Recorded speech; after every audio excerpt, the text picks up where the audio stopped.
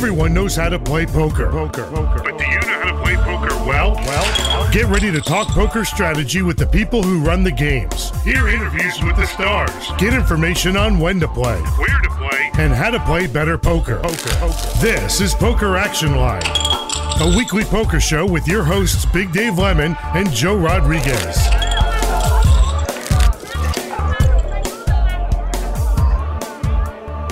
How's everybody doing this week? Big Dave and Joe with another show here from South Florida. Currently in the middle of the Seminole Hard Rock Poker Open, which finished with event number 22 last night, which was the seniors event. I want to talk about that a little bit. All the main events still to come. This Friday will kick off the main, and there's also a couple other big events: a high roller, a $1,100 tournament, and another smaller tournament, I guess it's the 2,500, and they all will finish up with the Big Four on August the 10th, and that will be plenty of simulcasting that day, so I'm looking forward to that. Now, I do want to remind everybody that we are planning to tape a show for next week ahead of time, so we will not be live with results or have the exact outcome, but we'll follow that with a show the following week to talk about some of the major events. It is one of the highlights of my poker year. And I have to say that this is a little bit different this year because I have to let everybody know that I have tested positive for COVID. I went 17 months since the start of the pandemic without even having the sniffles or a cough. And last week, I got the same and said, well, since I haven't had anything in a long time, I think I'll take a test. So went down and got a test, not expecting it to be positive, but just to be safe. And over the weekend, I got the notice that I am positive. And since then, I've started feeling a few symptoms, mostly pretty mild. There is a significant malaise where you just don't feel very good. I've been fatigued and have a few symptoms, sniffles and a little bit of a cough and that sort of thing. But, hey, I'm plugging my way through. But the problem is I have to miss work for 10 days, and I can't just show up at the Seminole Hard Rock with disease and pass it around to everybody. Now, for those of you wondering, you have to be stupid at this point to get it. That's what I thought. But, hey, I was vaccinated in late March, early April with the 2 Pfizer shots and felt like I was safe for at least 6 months, maybe longer than that. Who knows? So I didn't even think that was a possibility. But all of a sudden, the last few days, we're starting to hear that there are a lot more breakthrough infections. Lindsey Graham, one of the latest to claim that although being vaccinated, he now has it. And it does prove the thought that it's not as serious if you have been vaccinated. And I think that's what I'm finding. And I think those people that did take the precautions are not going to end up on ventilators or passing away due to COVID-19. So that's the news. I don't want to get into it a lot today. I had some show planned for a lot of things, and we will get to that stuff and maybe talk about it a little more next week on the show. Joe, you had COVID last year.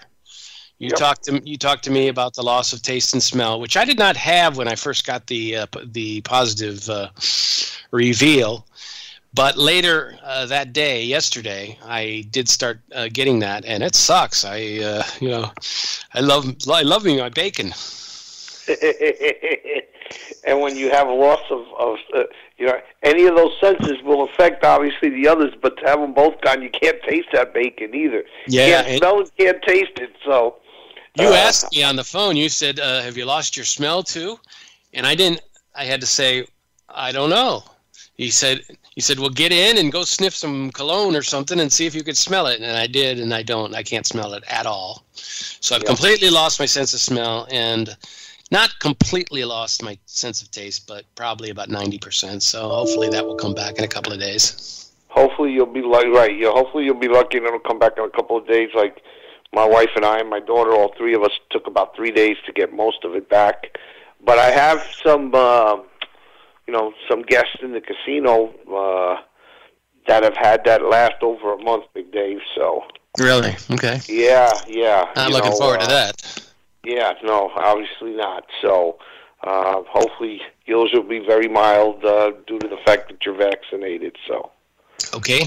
Well, the Seminole Hard Rock Poker Open, 22 events in the books, and if I look down at the champions of each event, I've heard of a couple of the guys, but I mentioned last week that Yuval Bronstein won 2 of the mixed game events. They were small events, Event 2 and Event 4, but he picked up wins in both of those. I think there was 100 players in one, 113 in the other, and not huge paydays for him, but to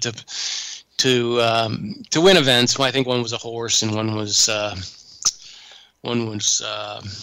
Omaha High-Low. So it's good to see that. And at some point, I don't think it will be today, but I would like to discuss what the future is of mixed games, because we've been pulling for that for a long time, not to mention all the hard work we've done to try to encourage women to play. We're seeing some of that happen, and we will hope that mixed games may take more of a center stage in the upcoming few months. We'll see some of those events at the World Series of Poker.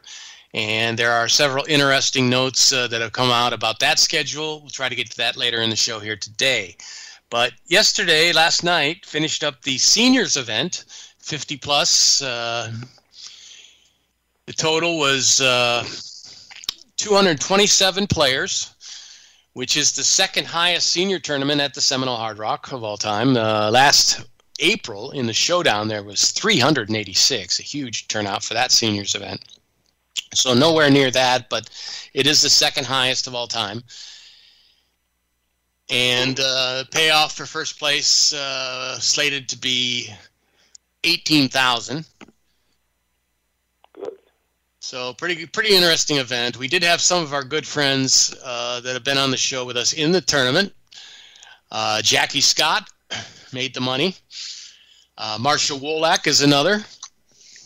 And also, a shout-out to a good friend of mine, Billy Cassioli, who finished in 20th place, $910. I've seen Billy a couple times at the Dania Room recently, and he's getting a chance to play a little bit. Really good mixed-game player, and he finished in the money as well. Nancy Birnbaum, another local player of note, finishing in the money as well. So, we always like to follow that. Joe, you haven't had an opportunity to play in one of those yet. No, I haven't. And being that I'm back managing, it's going to be even more difficult. I'm going to probably have to wait till I permanently retire and start collecting Social Security and whatever else money I can get. So I really look forward to that, doing that. But, yep, not going to be able to do it right away. I noticed that Tommy Bates, who formerly ran the Seminole Hard Rock Tampa room before Pablo took over last year or the year before, I guess, and maybe he has retired and he played in this senior event, so he's leading the way for you, I guess. Yeah, there you go. So, and who is the tournament over? The tournament is over. Let me give you the winner here.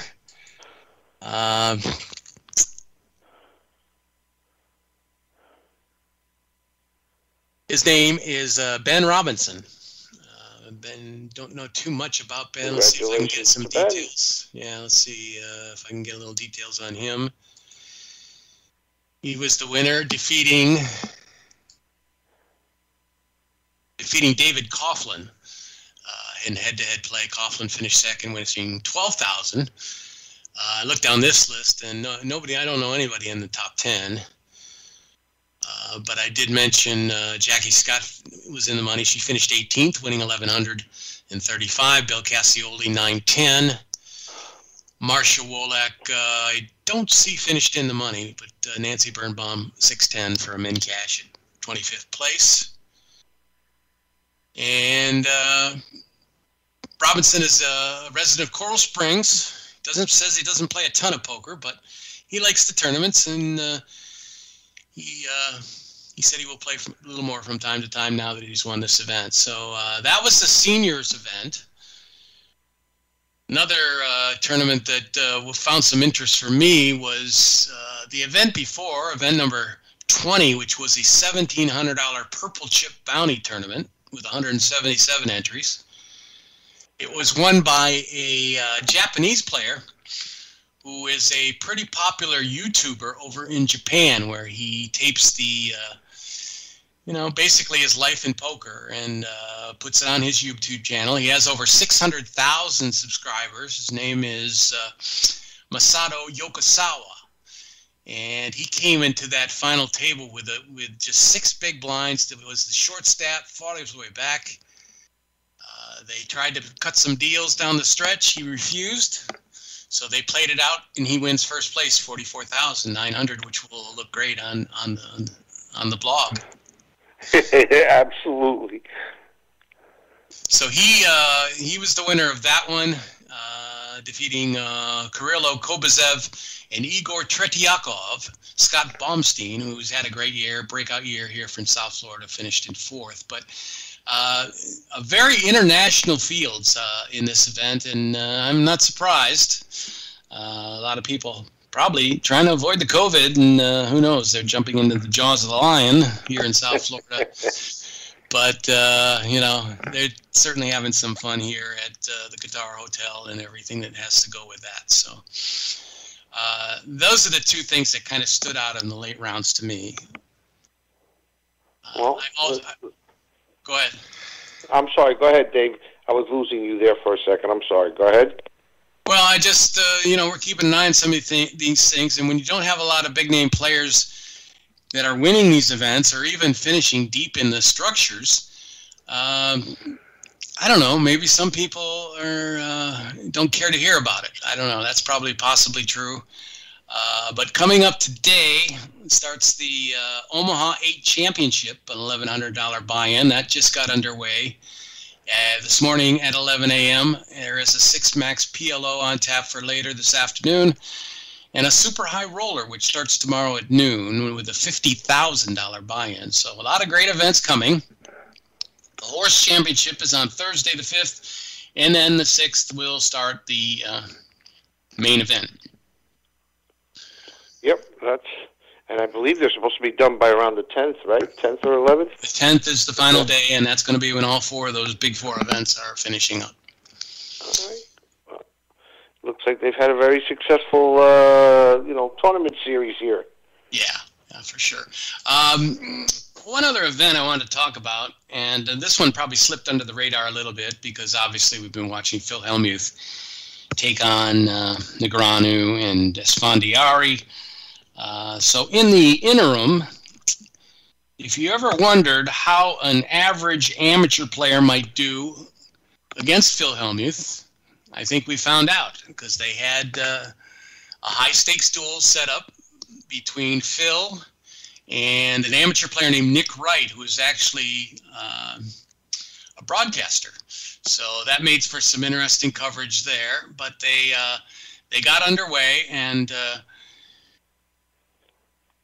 they had to decide whether he would do it again after they finished, because Hellmuth won this match again. That's 7 consecutive high stakes matches, and it certainly, gives him some credence to his braggart that he is the greatest of all time. Now, a lot of people might say Phil Ivey, a lot of people might say Doyle Brunson, Stu Unger. I mean, you can go down the list of names, but according to Phil, he is the one and only greatest of all time. So people were talking. Go ahead. Yeah, I was just going to say, if he's not, he's probably definitely in the top 3. Yeah, for sure. He's a great player. But words to describe Hellmuth, they said if you ask 100 different people to describe him, you get 100 different answers. Overrated, underrated, crybaby, heart of gold. But Phil says there's only one way to describe himself, and that's the greatest of all time. So he is pushing himself now as we head toward the World Series of Poker, and he will be playing a lot of events out there. So looking forward to that. Latest discussion is who's next for Phil. And the big names that people are talking about, including Phil himself, are Phil Ivey and Tom Dwan, and both guys that have kind of been out of the poker scene for a while. We saw the resurgence of some big-name players recently that have came back to play. And look forward to seeing some big names this year at the World Series. So we'll see what happens. I want to talk about a couple of plans for some of those players, but nothing is set yet. Still, we'll see what's going to ride on here in the World Series of Poker. There was a video of this match against Nick Wright that people might get a kick out of. It's always fun to see Phil blow up. But there was a hand that Phil had ace-jack, and the other Nick Wright had 10-6, and Wright got a 6 on the flop. Then the jack came on the turn, and so Phil made a pretty good bet heading into the river.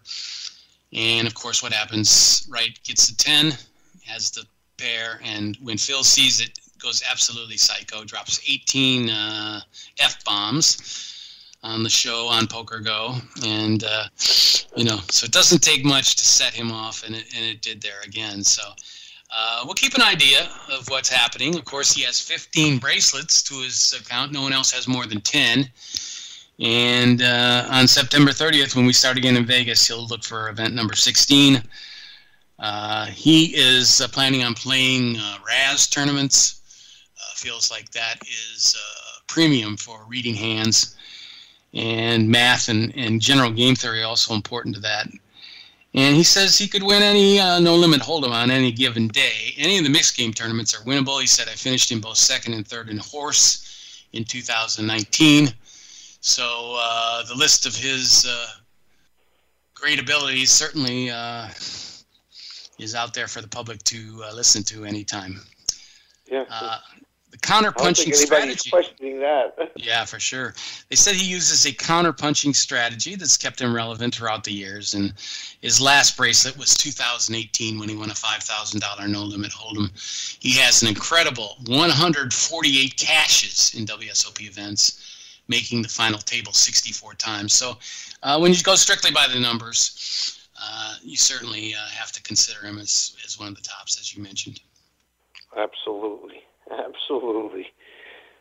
Some of the other see if he can take bad beats a little bit better than he has, but there's a reason your competitive juices start flowing when you lose those hands, and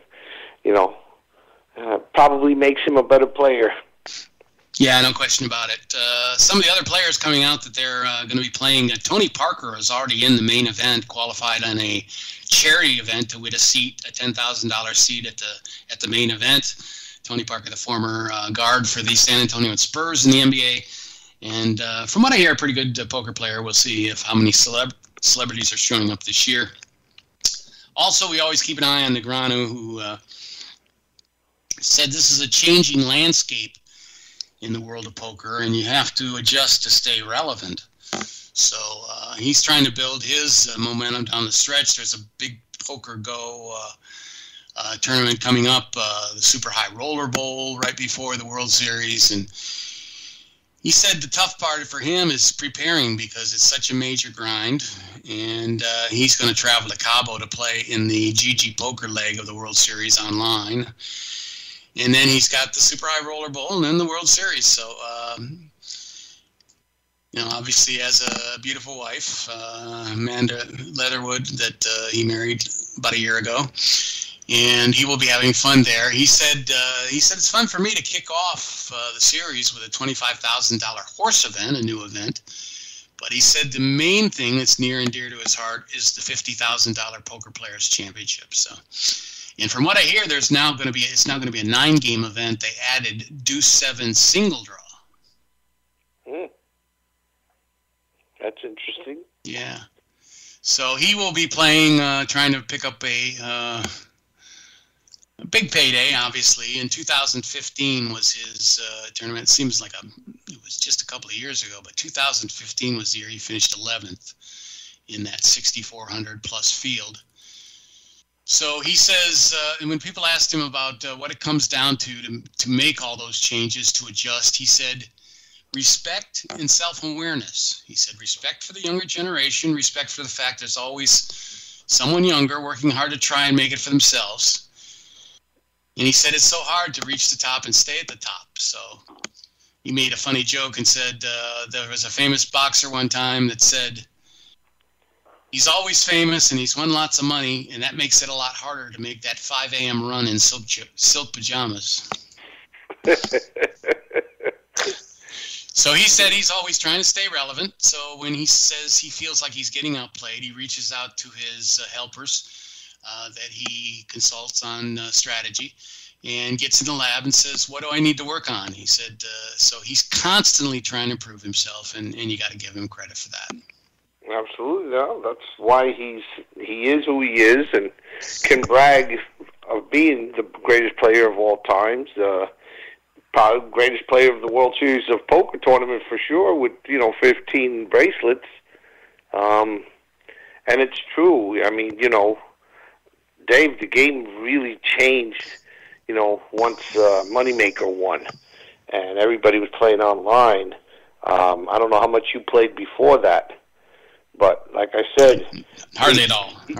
These people, this younger generation, got years and years and years of experience in under a year because of the hours they could play online, the multiple tables that they could play on, and one of the I'm sure there's a lot of difference, but they're playing weaker hands from different positions a lot stronger than the old guard used to do, Yeah.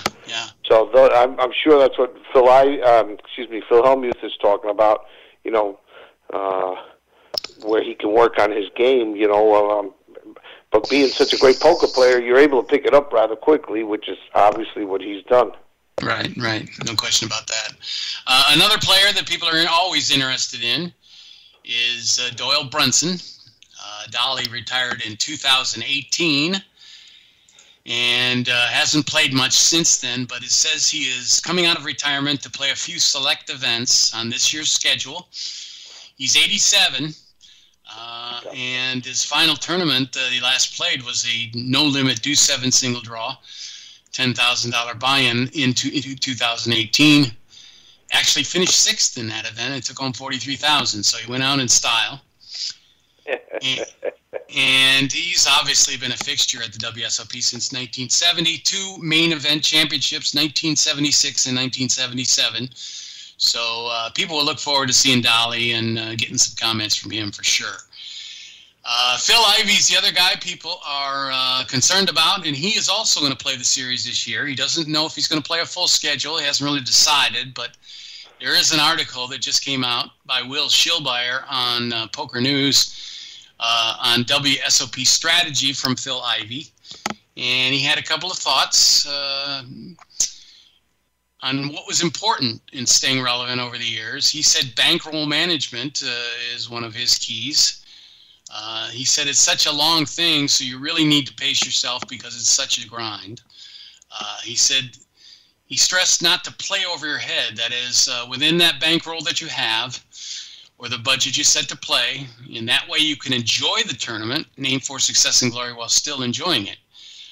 Playing over your head puts you in a bad place financially, he says. Doesn't have to be that way. If you're new to poker, it can be enjoyable and can be a great hobby. Pace yourself. Move up in stakes at the right time, and it'll be much more enjoyable for you. So you need to make priorities the importance. He says surround yourself with people that help you improve. So that's the second player that we've talked about today that relies on friends and colleagues to really help, improve your game and create when you have problems. Because you, like a lot of things, you don't see yourself what you're doing wrong, but people that, we always know looking at your golf swing can make improvements. And, so poker's the same way. Yeah, it's funny, Dave. I'm hearing you say all the things that he says, and I'm pretty sure we go back to listen from our very first show 11 plus years ago. A lot of great players have given that advice. Bank management was always one of the first things that people that I respected and asked them, how do you get to this level and to become a professional, and most of them would have started with bankroll. Figure out, what you want to put into it, figure out, what limit game you can start with, and make sure that you're dominating that game before you move up in stakes, and because it could make a big dent in your bankroll. So yeah, For sure. I mentioned the match between Nick Wright and Hellmuth. Hellmuth did win. It was funny because Wright got out to a 2-1 chip lead early in the going, and for 6 hours that the match lasted, the first three really was in control. And it was funny because I mentioned that hand when Wright sucked out on the river for a 10-6, beating Phil's Phil's jacks. And the story of the tournament online says that it was a hand that Phil sucked out with an 8 on the river that got him back in the match. And, he didn't say anything about that. That was cool. No. But anyway, he said, Wright admitted, tweeted out, to be totally candid, I'm still not over the loss. He had a chance to come back and challenge Hellmuth again. He says, after losing $50,000, though, am I going to wrangle up another $100,000 to face him again? Regrettably, the answer is no. So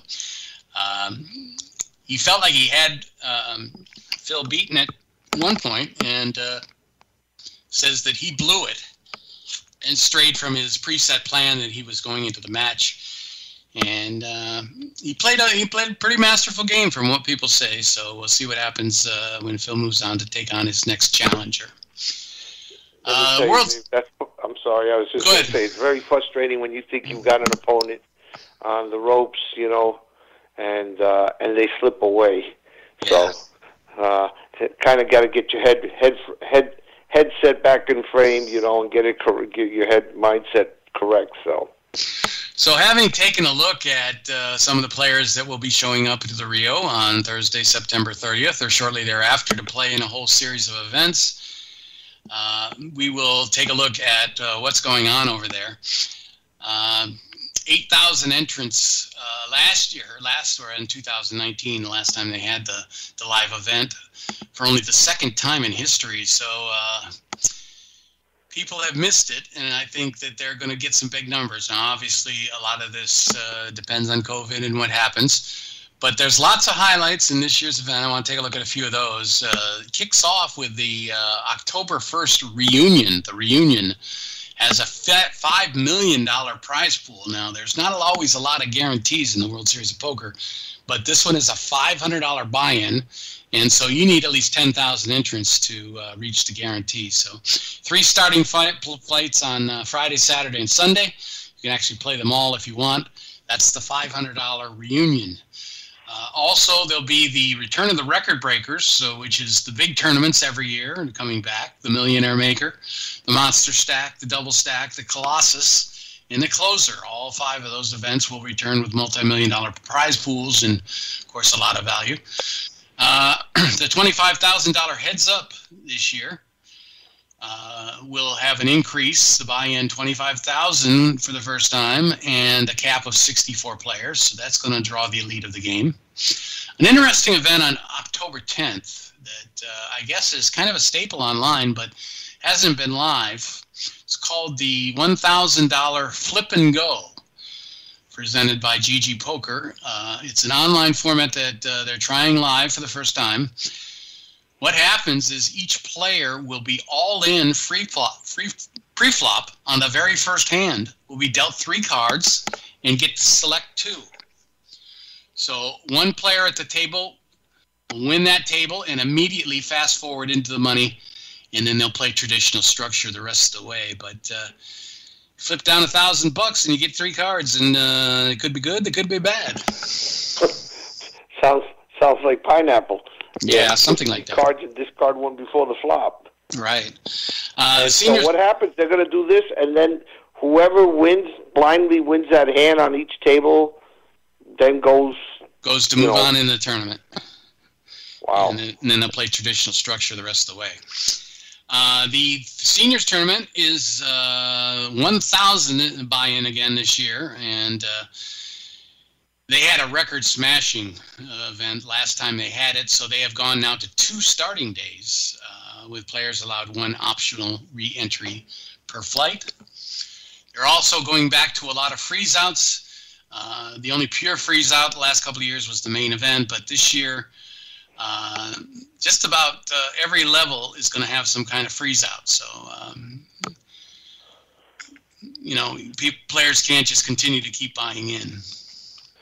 I wonder if that's just a new strategy, a new direction they're heading in, or if that's due to, the pandemic and everything else. No, I think they've been thinking about it. It's only on 5 days, the 6th, the 13th, the 18th, 21st, and 24th of October. So it's not all the events, but they definitely want to see what the reaction is. A lot of people do not like the rebuy tournaments. And we'll see if they take advantage and participate in some of these. Another interesting event is during the main, the Poker Hall of Fame Bounty, which will invite all the living members of the Poker Hall of Fame into a free roll. It is a 79 buy-in, the first year of the World Series of Poker Hall of Fame. And each participating player in the event will have a bounty. Of these players will have a bounty corresponding to the year that they were inducted into the exclusive club. And pretty interesting thing about that is you'll be able to take on some of the greats of the game if you're a big poker fan. There's also a Nosebleed PLO event this year, $50,000 buy-in. So this will be scheduled after the start of the main event. And the series also includes 50,000, 100,000, and 250,000 Hold'em events. So the end of the series is going to be pretty exciting when you get knocked out of the main and still want to keep going. So many of the other things still there. They've added to online registration, and which makes it very much a better situation. They've expanded their Caesars Rewards program. Expanded the number of ways to pay into events, and you can establish a WSOP tournament account, all types of things that they have worked on in the time that they've kind of had off away from the Rio, and we'll see how that goes this year. But looking forward to a great series as we head towards September 30th and get underway with that. Yeah, I'm really looking forward to this too, being away, that excitement of so many people there. Let's just hope everybody can stay safe. Yeah, things could really go south between now and then. Who knows? But certainly is interesting as well. Now, we talked about the effects of COVID. I didn't want to get too deep into that tonight, but the first domino has fallen with regards to COVID, and that is the huge tournament that they have in Jacksonville every year, the WPT Best Bet Scramble. They have postponed that. It was scheduled for their main event, August 27th through the 31st, but the festival was set to begin on August the 13th. So they had to make a decision. They said it is not canceled. It is just right now postponed, and a new date will be determined. So the casino is still open up there, but they were worried about the large crowds that would come in. And they've done very well in Jacksonville at Best Bet over the years. So they're responsible for a lot of people in these places, and with what's happening in the whole state of Florida, certainly they had to make a decision here, and they have done that. So the Best Bet Scramble has been postponed, and we'll keep you posted when that new date comes out. Yeah, and you're not kidding when you say they do real well. June's numbers just came out, and last few months they've been well over $2 million in revenue. Wow. In their poker room up there, 2.3, 2.4, 2.5. Biggest in the state, right? Without a doubt. I mean, before they opened up, it was always the Isle and the Palm Beach Kennel Club that kind of, took turns on the lead, Right. And maybe Derby Lane for a while there, and maybe Daytona Beach for a while. Well, let me tell you, as far as I know, they never quite got over 1 million, which is the numbers that they were producing, years ago. And when when Palm Beach Kennel Club had the WSOP circuit event, their numbers would get close to $2 million or just above it. But it took a 10, 12-day tournament to get to that, and kudos up there. I can't remember the woman who's in charge of the room up there. Deb Giardina. Yeah, Deb Giardina. Yes, congratulations to her and her team up there, because And also Jesse Hollander, who we had on the show many times. We've had him a few times on the show, if I'm not mistaken. Right, and, but they've become one of the big rooms in the country. Let me tell you, that is listen, I know what it did to produce $500,000 a year. So you're talking they're doing more than 4 times those numbers, more than 3 times what Hialeah and Magic City do down here consistently. That's a lot of work, a lot of personnel that you need to be able to produce those numbers. I do know, Dave, that they do real well on their DP. They have 12 tables up there. And same company that we use down here works up in Jacksonville, and they're telling me that those tables are constantly full. Yeah. So it's amazing, I'd love to know what their exact poker numbers are, because when you see those numbers, it's a combination of both of them, and it doesn't break it down. I got you.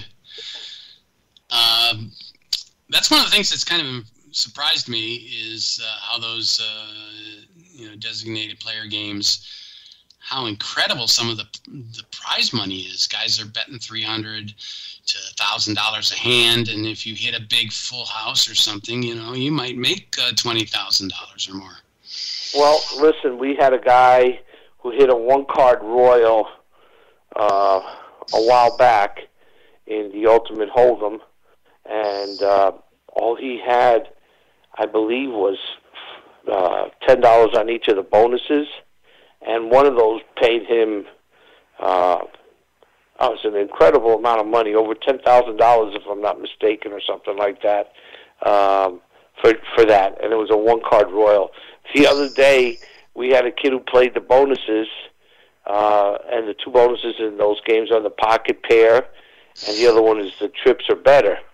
And the board read 4 9s with a 3, and the designated player was 6 high. They had a deuce 6 in their hand, and the guy wins and gets paid a couple of $1,000 with a 9. I mean, with a 10 in his hand. That was it. He was 10 high, and the dealer, so he got 4 of a kind with that hand. And it's strange because you can win those hands like that, but the odds are really against you when you play those games.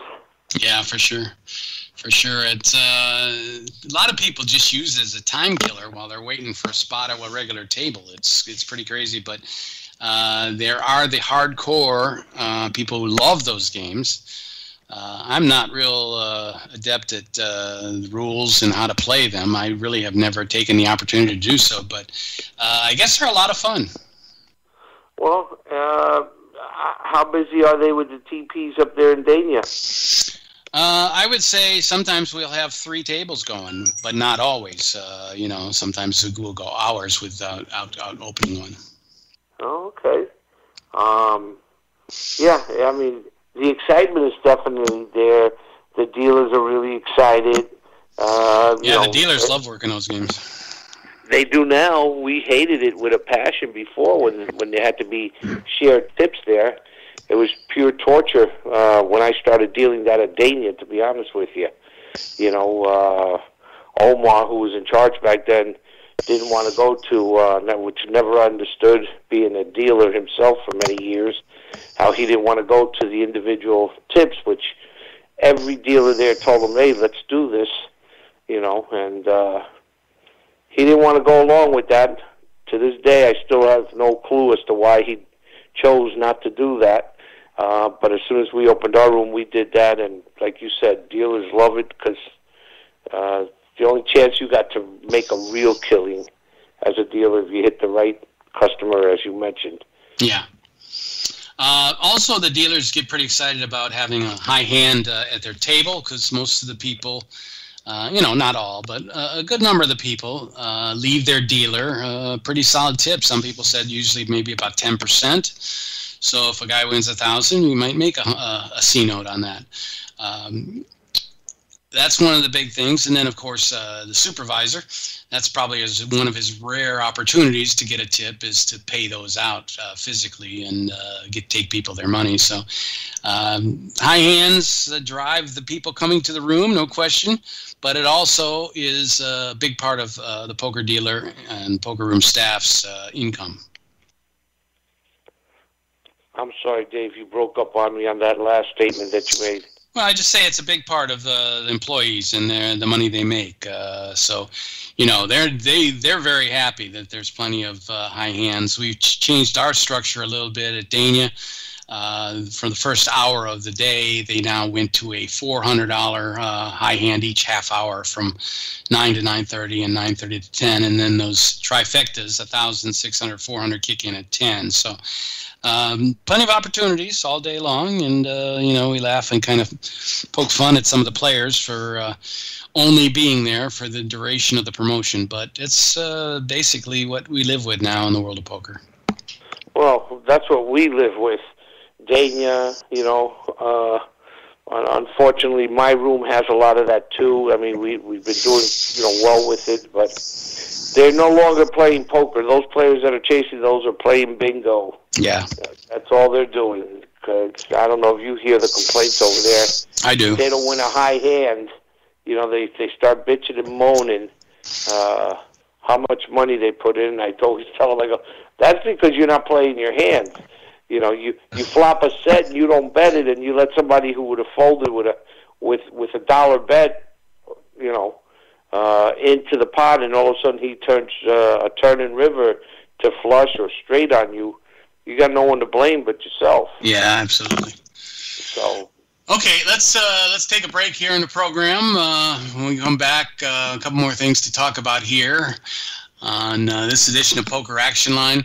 Again, the World Series, the SHRPO going on over there, and it's been tough. I've had the COVID, so over the weekend I was working several days, and I had some big plans to go there for some of the main events this week. And that is out now. I can't walk into that room knowing in my heart that I'm testing positive. I mean, there are people that probably would do that, and be selfish, but I can't do that. I take this whole situation with the pandemic very seriously, and we'll see what happens. So when we come back, we'll talk about a couple other things. Tournaments go on around the country. The big WPT Choctaw event finished up last week. We'll talk about that briefly. A new poker movie is on the horizon called The Card Counter, and I want to get to that. And we'll try to talk a little strategy as some of the major players in the game talk about position, playing with position, and how important that is to the game. So we'll get some of Joe's thoughts on that as well.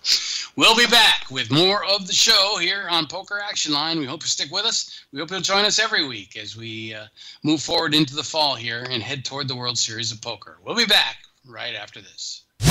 This is Poker Action Line.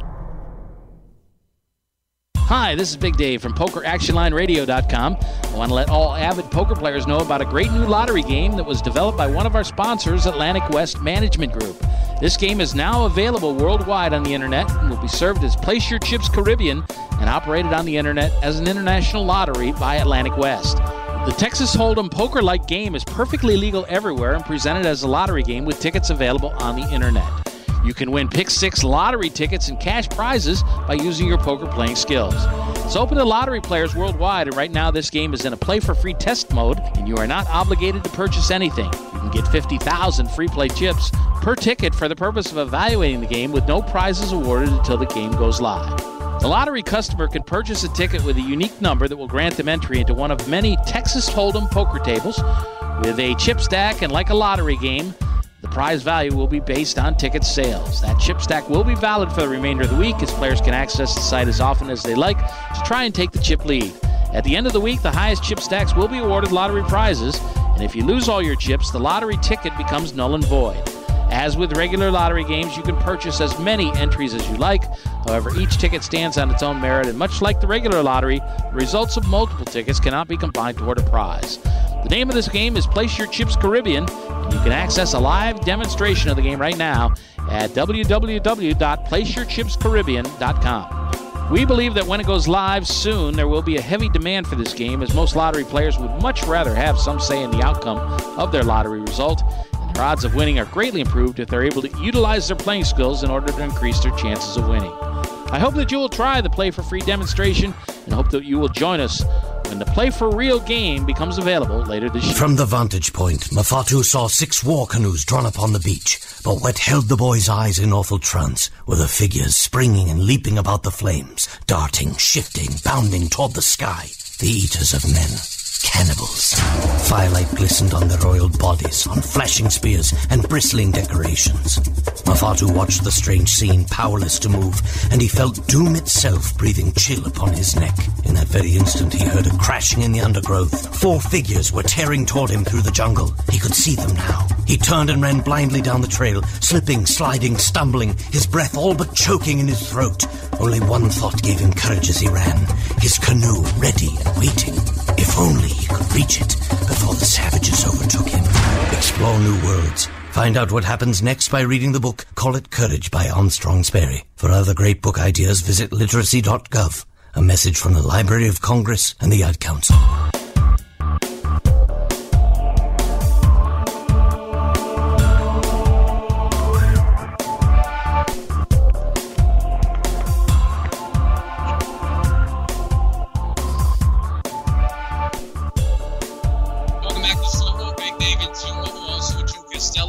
In shortly for the second half of the show here, or the last portion of the show. Obviously, not a lot of interesting things since I can't even go over to that tournament, but reading the stuff online, it's tough to come up with some good information. Joe Costello, you had some thoughts on that. You're obviously been to different states recently covering the NHRA action.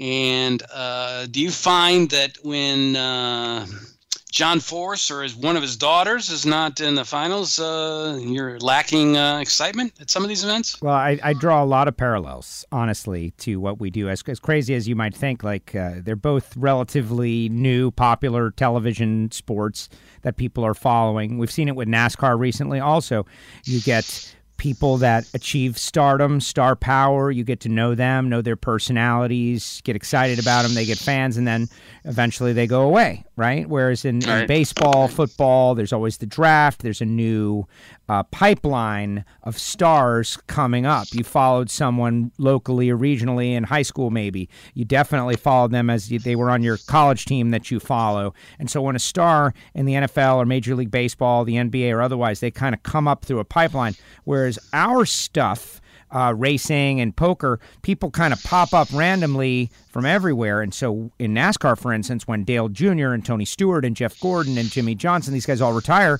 then you've got all these guys that you don't know. Like, who are these guys? Yeah, they're talented, I guess, but who are they? Why should I like them? Why should I follow them? Why should I care just because they're sitting at a table playing cards? There's people playing cards everywhere.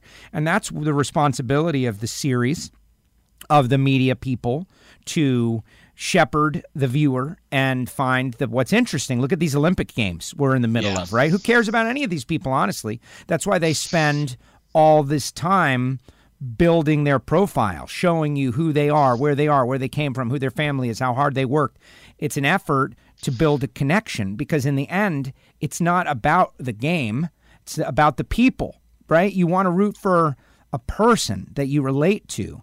And maybe poker right now is going through a bit of a valley, peaks and valleys. They had their initial burst onto the scene. You can tell me when it was, 15 years ago, when the Moneymaker thing that Joe referenced happened. That was the first time I really got it, when they decided to put Texas Hold'em on television. Prior to that, I don't think people would have really thought watching poker would have been interesting, but it was interesting. And then you had these captive personalities like, wow, these guys, they're cool, man, Doc Holliday, except real life. And we get to watch them. And now you have this maybe a valley of personalities where nobody seems interesting right now. There's got to be an interesting person, and you got to catch lightning in a bottle also. Like, one of the interesting people has to go on a run at the right time and do some cool things. And that can bring back the interest, but you can't force it. If you force it, people know right away, and they reject it. I mean, I think the obvious parallel is the Olympics this year with Simone Biles. There are people that saw she was not going to compete that said, well, I'm not even going to watch the gymnastics, but you would have been truly missing out on Suni Lee and Jaden, I forget her last name, that won the floor exercise gold medal. And it's been great that those people, have emerged in the shadow of Simone Biles and have gotten her complete support when she was on the sidelines. So it's a natural progression in just about any sport, but you have to support it. The stars are not the most important thing, and that's I think the point you're trying to make. Well, absolutely, and not only trying. I feel like it was a very effective point, Big Dave. But anyway, I'm kidding. I'm kidding. But the game. I think Joe liked it. I did. I definitely did, and it made a lot of sense to me, Joe. Which is true. I think what's missing is, while listening to you mention that, how colorful the poker players were before that. As Dave mentioned before the break, Doyle Brunson coming in. Talked about Phil Hellmuth from the '90s. These were all not just great poker players, but personalities. Great characters, if it was a cartoon or movie, they Mattisau from that era, some of the younger ones have that now. We talk a lot about, oh good Lord, the gentleman that has all these the rings, the guy from the Isle that has all the rings, Dave, circuit event rings. Oh, Maurice Hawkins. Maurice Hawkins. Okay, he's one of those that, good, bad, or in between, is a character. And I, when I was listening to Joe talk about this, I said, yeah, we kind of need that. I don't know about you, but they seem to be pretty bland. The excitement was reading the hands. I used to enjoy the hell out of watching Daniel Negreanu do that. His personality, the way he spoke about everything there, and, as Joe was talking about that, you people have to kind of step up, but that's that's something that made a lot of sense to me. So, thanks for bringing that up, Joe. Well, I see parallels in a lot of things, like in our world, the world that I'm cover on my WFO radio or work for the NHRA. Funny cars. People, you guys probably don't know what funny cars are, but funny car racers. No, we do. Okay, but prior to even right now, it's a television sport, and they're winning $50,000 for an event and everything. There was something called match racing, where they would barnstorm the country, and you weren't getting a big paycheck. You had to go earn your money, and they were characters: Jungle Jim Lieberman, John Force. They would go Snake and Mongoose, Don the Snake Prudhomme, Tom the Mongoose McEwen. They would go around the country, and they cultivated their personality, their character. They were these larger-than-life superheroes. My heroes weren't Spider-Man and Batman. They were Tom the Mongoose McEwen and Snake and Shirley Muldowney and Big Daddy Don Garlitz, these characters. Well, as time has gone by, we have the same complaints right now in drag racing. People think that, the new drivers, the kids of the stars of the past, they're more sanitized and they're vanilla and they grew up with everything and the sport isn't what it was. Same with golfers. Think of Chichi Rodriguez. Think of Lee Trevino. Think of those guys. Their swings were all different. Now everybody's got the same swing, right? Because we got computers and videos and we analyze, and everybody's got the same swing, and nobody's a character because they go out on the tour and they're making tons and tons of money. And so they're separate from that common man. Like it happens in everything. It's happening in everything. And I think it's just part of our sport, our sporting world. Poker. Now every math geek in the world, right, who's got great retention is like, dude, I could go play poker and make a lot of money. You don't even have to be a personality. You just got to be a savant, right? You got to just know the numbers, and you sit there behind your sunglasses and just, read the cards, and that's it. And maybe that's a lot less interesting than it was once upon a time with all these characters that were good with a pistol and cards. It's just the way the world is, but you're going to have to find your personalities. You're going to have to cultivate them and hope that they've got what it takes to win a big event at the right time and bring it back. And if you don't, well, they're still going to play the games because there's a lot of money out there. You're just not going to have big crossover audiences. Right, for sure. Well, things move forward and things change. So I'm not really complaining, but I do enjoy, as a poker media person, having the big names at the final tables, creating that excitement that's special. So let me ask, though, who are those people, right? Like, who are the people that are on the brink, on the precipice?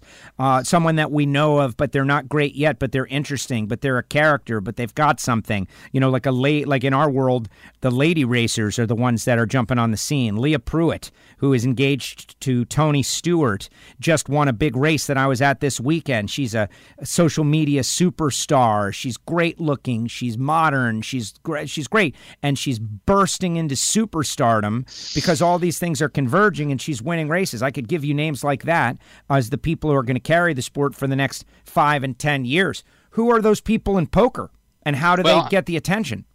Well, I'm seeing women kind of emerge in that role a little bit. Vanessa Cade, Lexi Gavin, a lot of women that are starting to show up in some of these tournaments, and obviously pretty girls that will make a TV production all that much better. So and don't want to be sexist about the whole thing, but the thing we've been pushing for over the years is getting women involved in poker.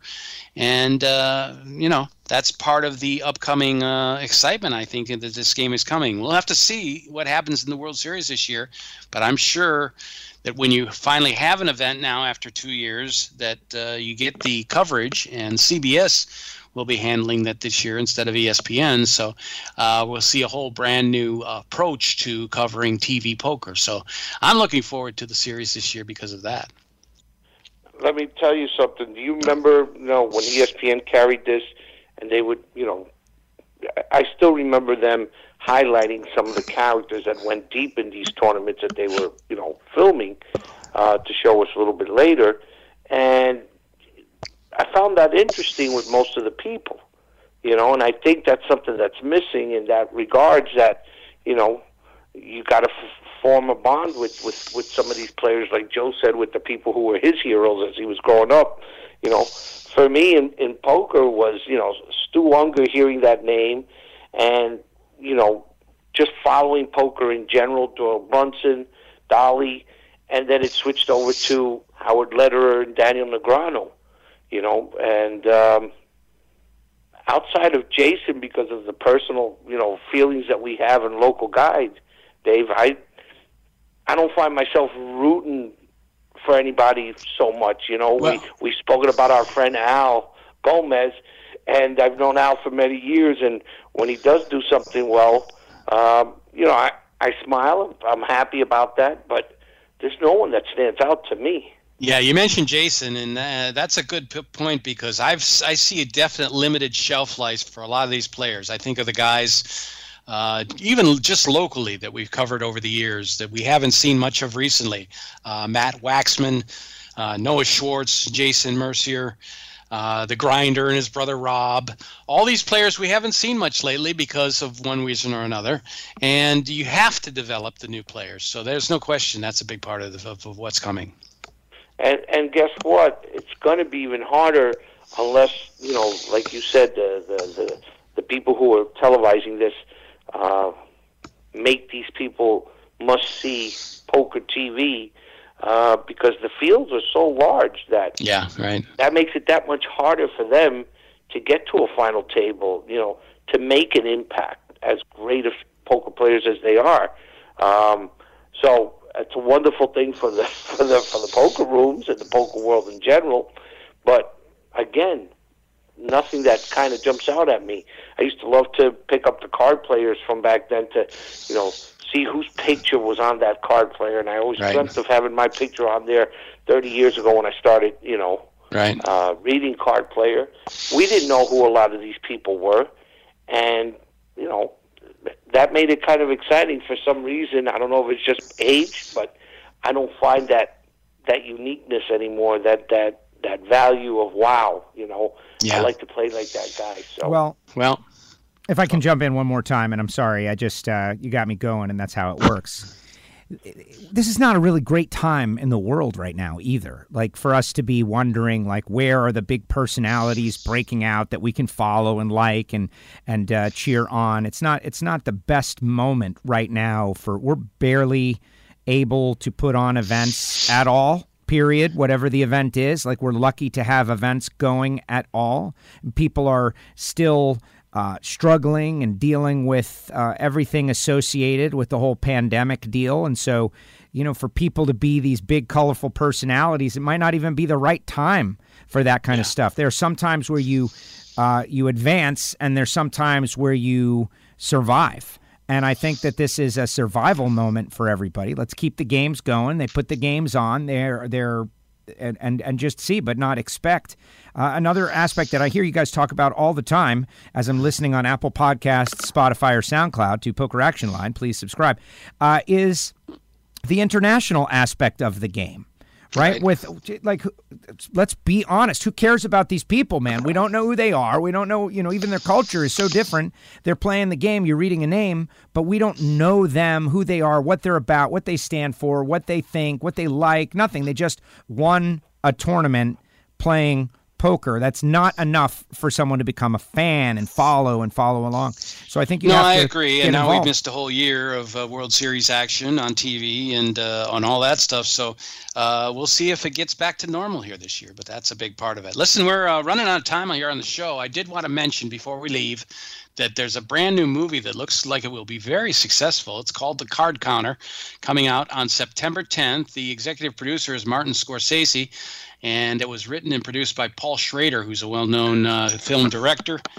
And he is bringing this to the screen. It's about a professional gambler who grapples with decisions he's made in his past. Now, card counting is obviously pointed to blackjack, but this guy whose character is interesting, named William Tell, played by Oscar Isaac, is a successful all-around gambler, learned to count cards, went 10 years in prison, and then basically became a successful poker player. So you'll be seeing some good poker. And to keep it legitimate, Joe Stapleton is the comedian and commentator, has been hired as a poker consultant for the film. It stars Willem Dafoe and Tiffany Haddish, coming out September 10th. If you want to check out the trailer, it is on an article on Card Player, so check that out as well. I'm looking forward to seeing that, and we'll see what happens. Both Joes, thank you very much. We are headed out the door here for another edition of Poker Action Line. Next week's show will be one that we are taping ahead of time, so we won't have a lot of tournament information, but we certainly will talk about some of the major problems in the game of poker, and we hope you'll look forward to tuning in next week on that one. This one, tell all your friends about it. Send if you pick it up on SoundCloud, there's a place where you can send a tweet, you can send an email and transfer it to one of your friends and check it out. So certainly look forward to that. And we will be back next week with another show. Joe, I know things are busy in your room. How are you doing with the business there? Well, let me tell you, we ended the month very strong, thank God. I believe I mentioned my $7,500 small little tournament compared to some of these that we've been talking about on the show, but great response. Wound up giving out $8,800 in money from a $7,500 guarantee. And seems like our Saturday promotion is going over very well. Every Saturday, we're just about at max capacity. We're still at 8 and going to 9 tables, 7-handed. So, okay. Little by little, making the room better. For sure. Don't mean to cut you off, but we are out of time. And we will be moving on. Joe Costello, thank you again. And look forward to hearing everybody on the other side of the mic next week for another edition of Poker Action Line. The views and opinions of the hosts, guests, or callers are not necessarily those of the station, its owners, advertisers, or agencies.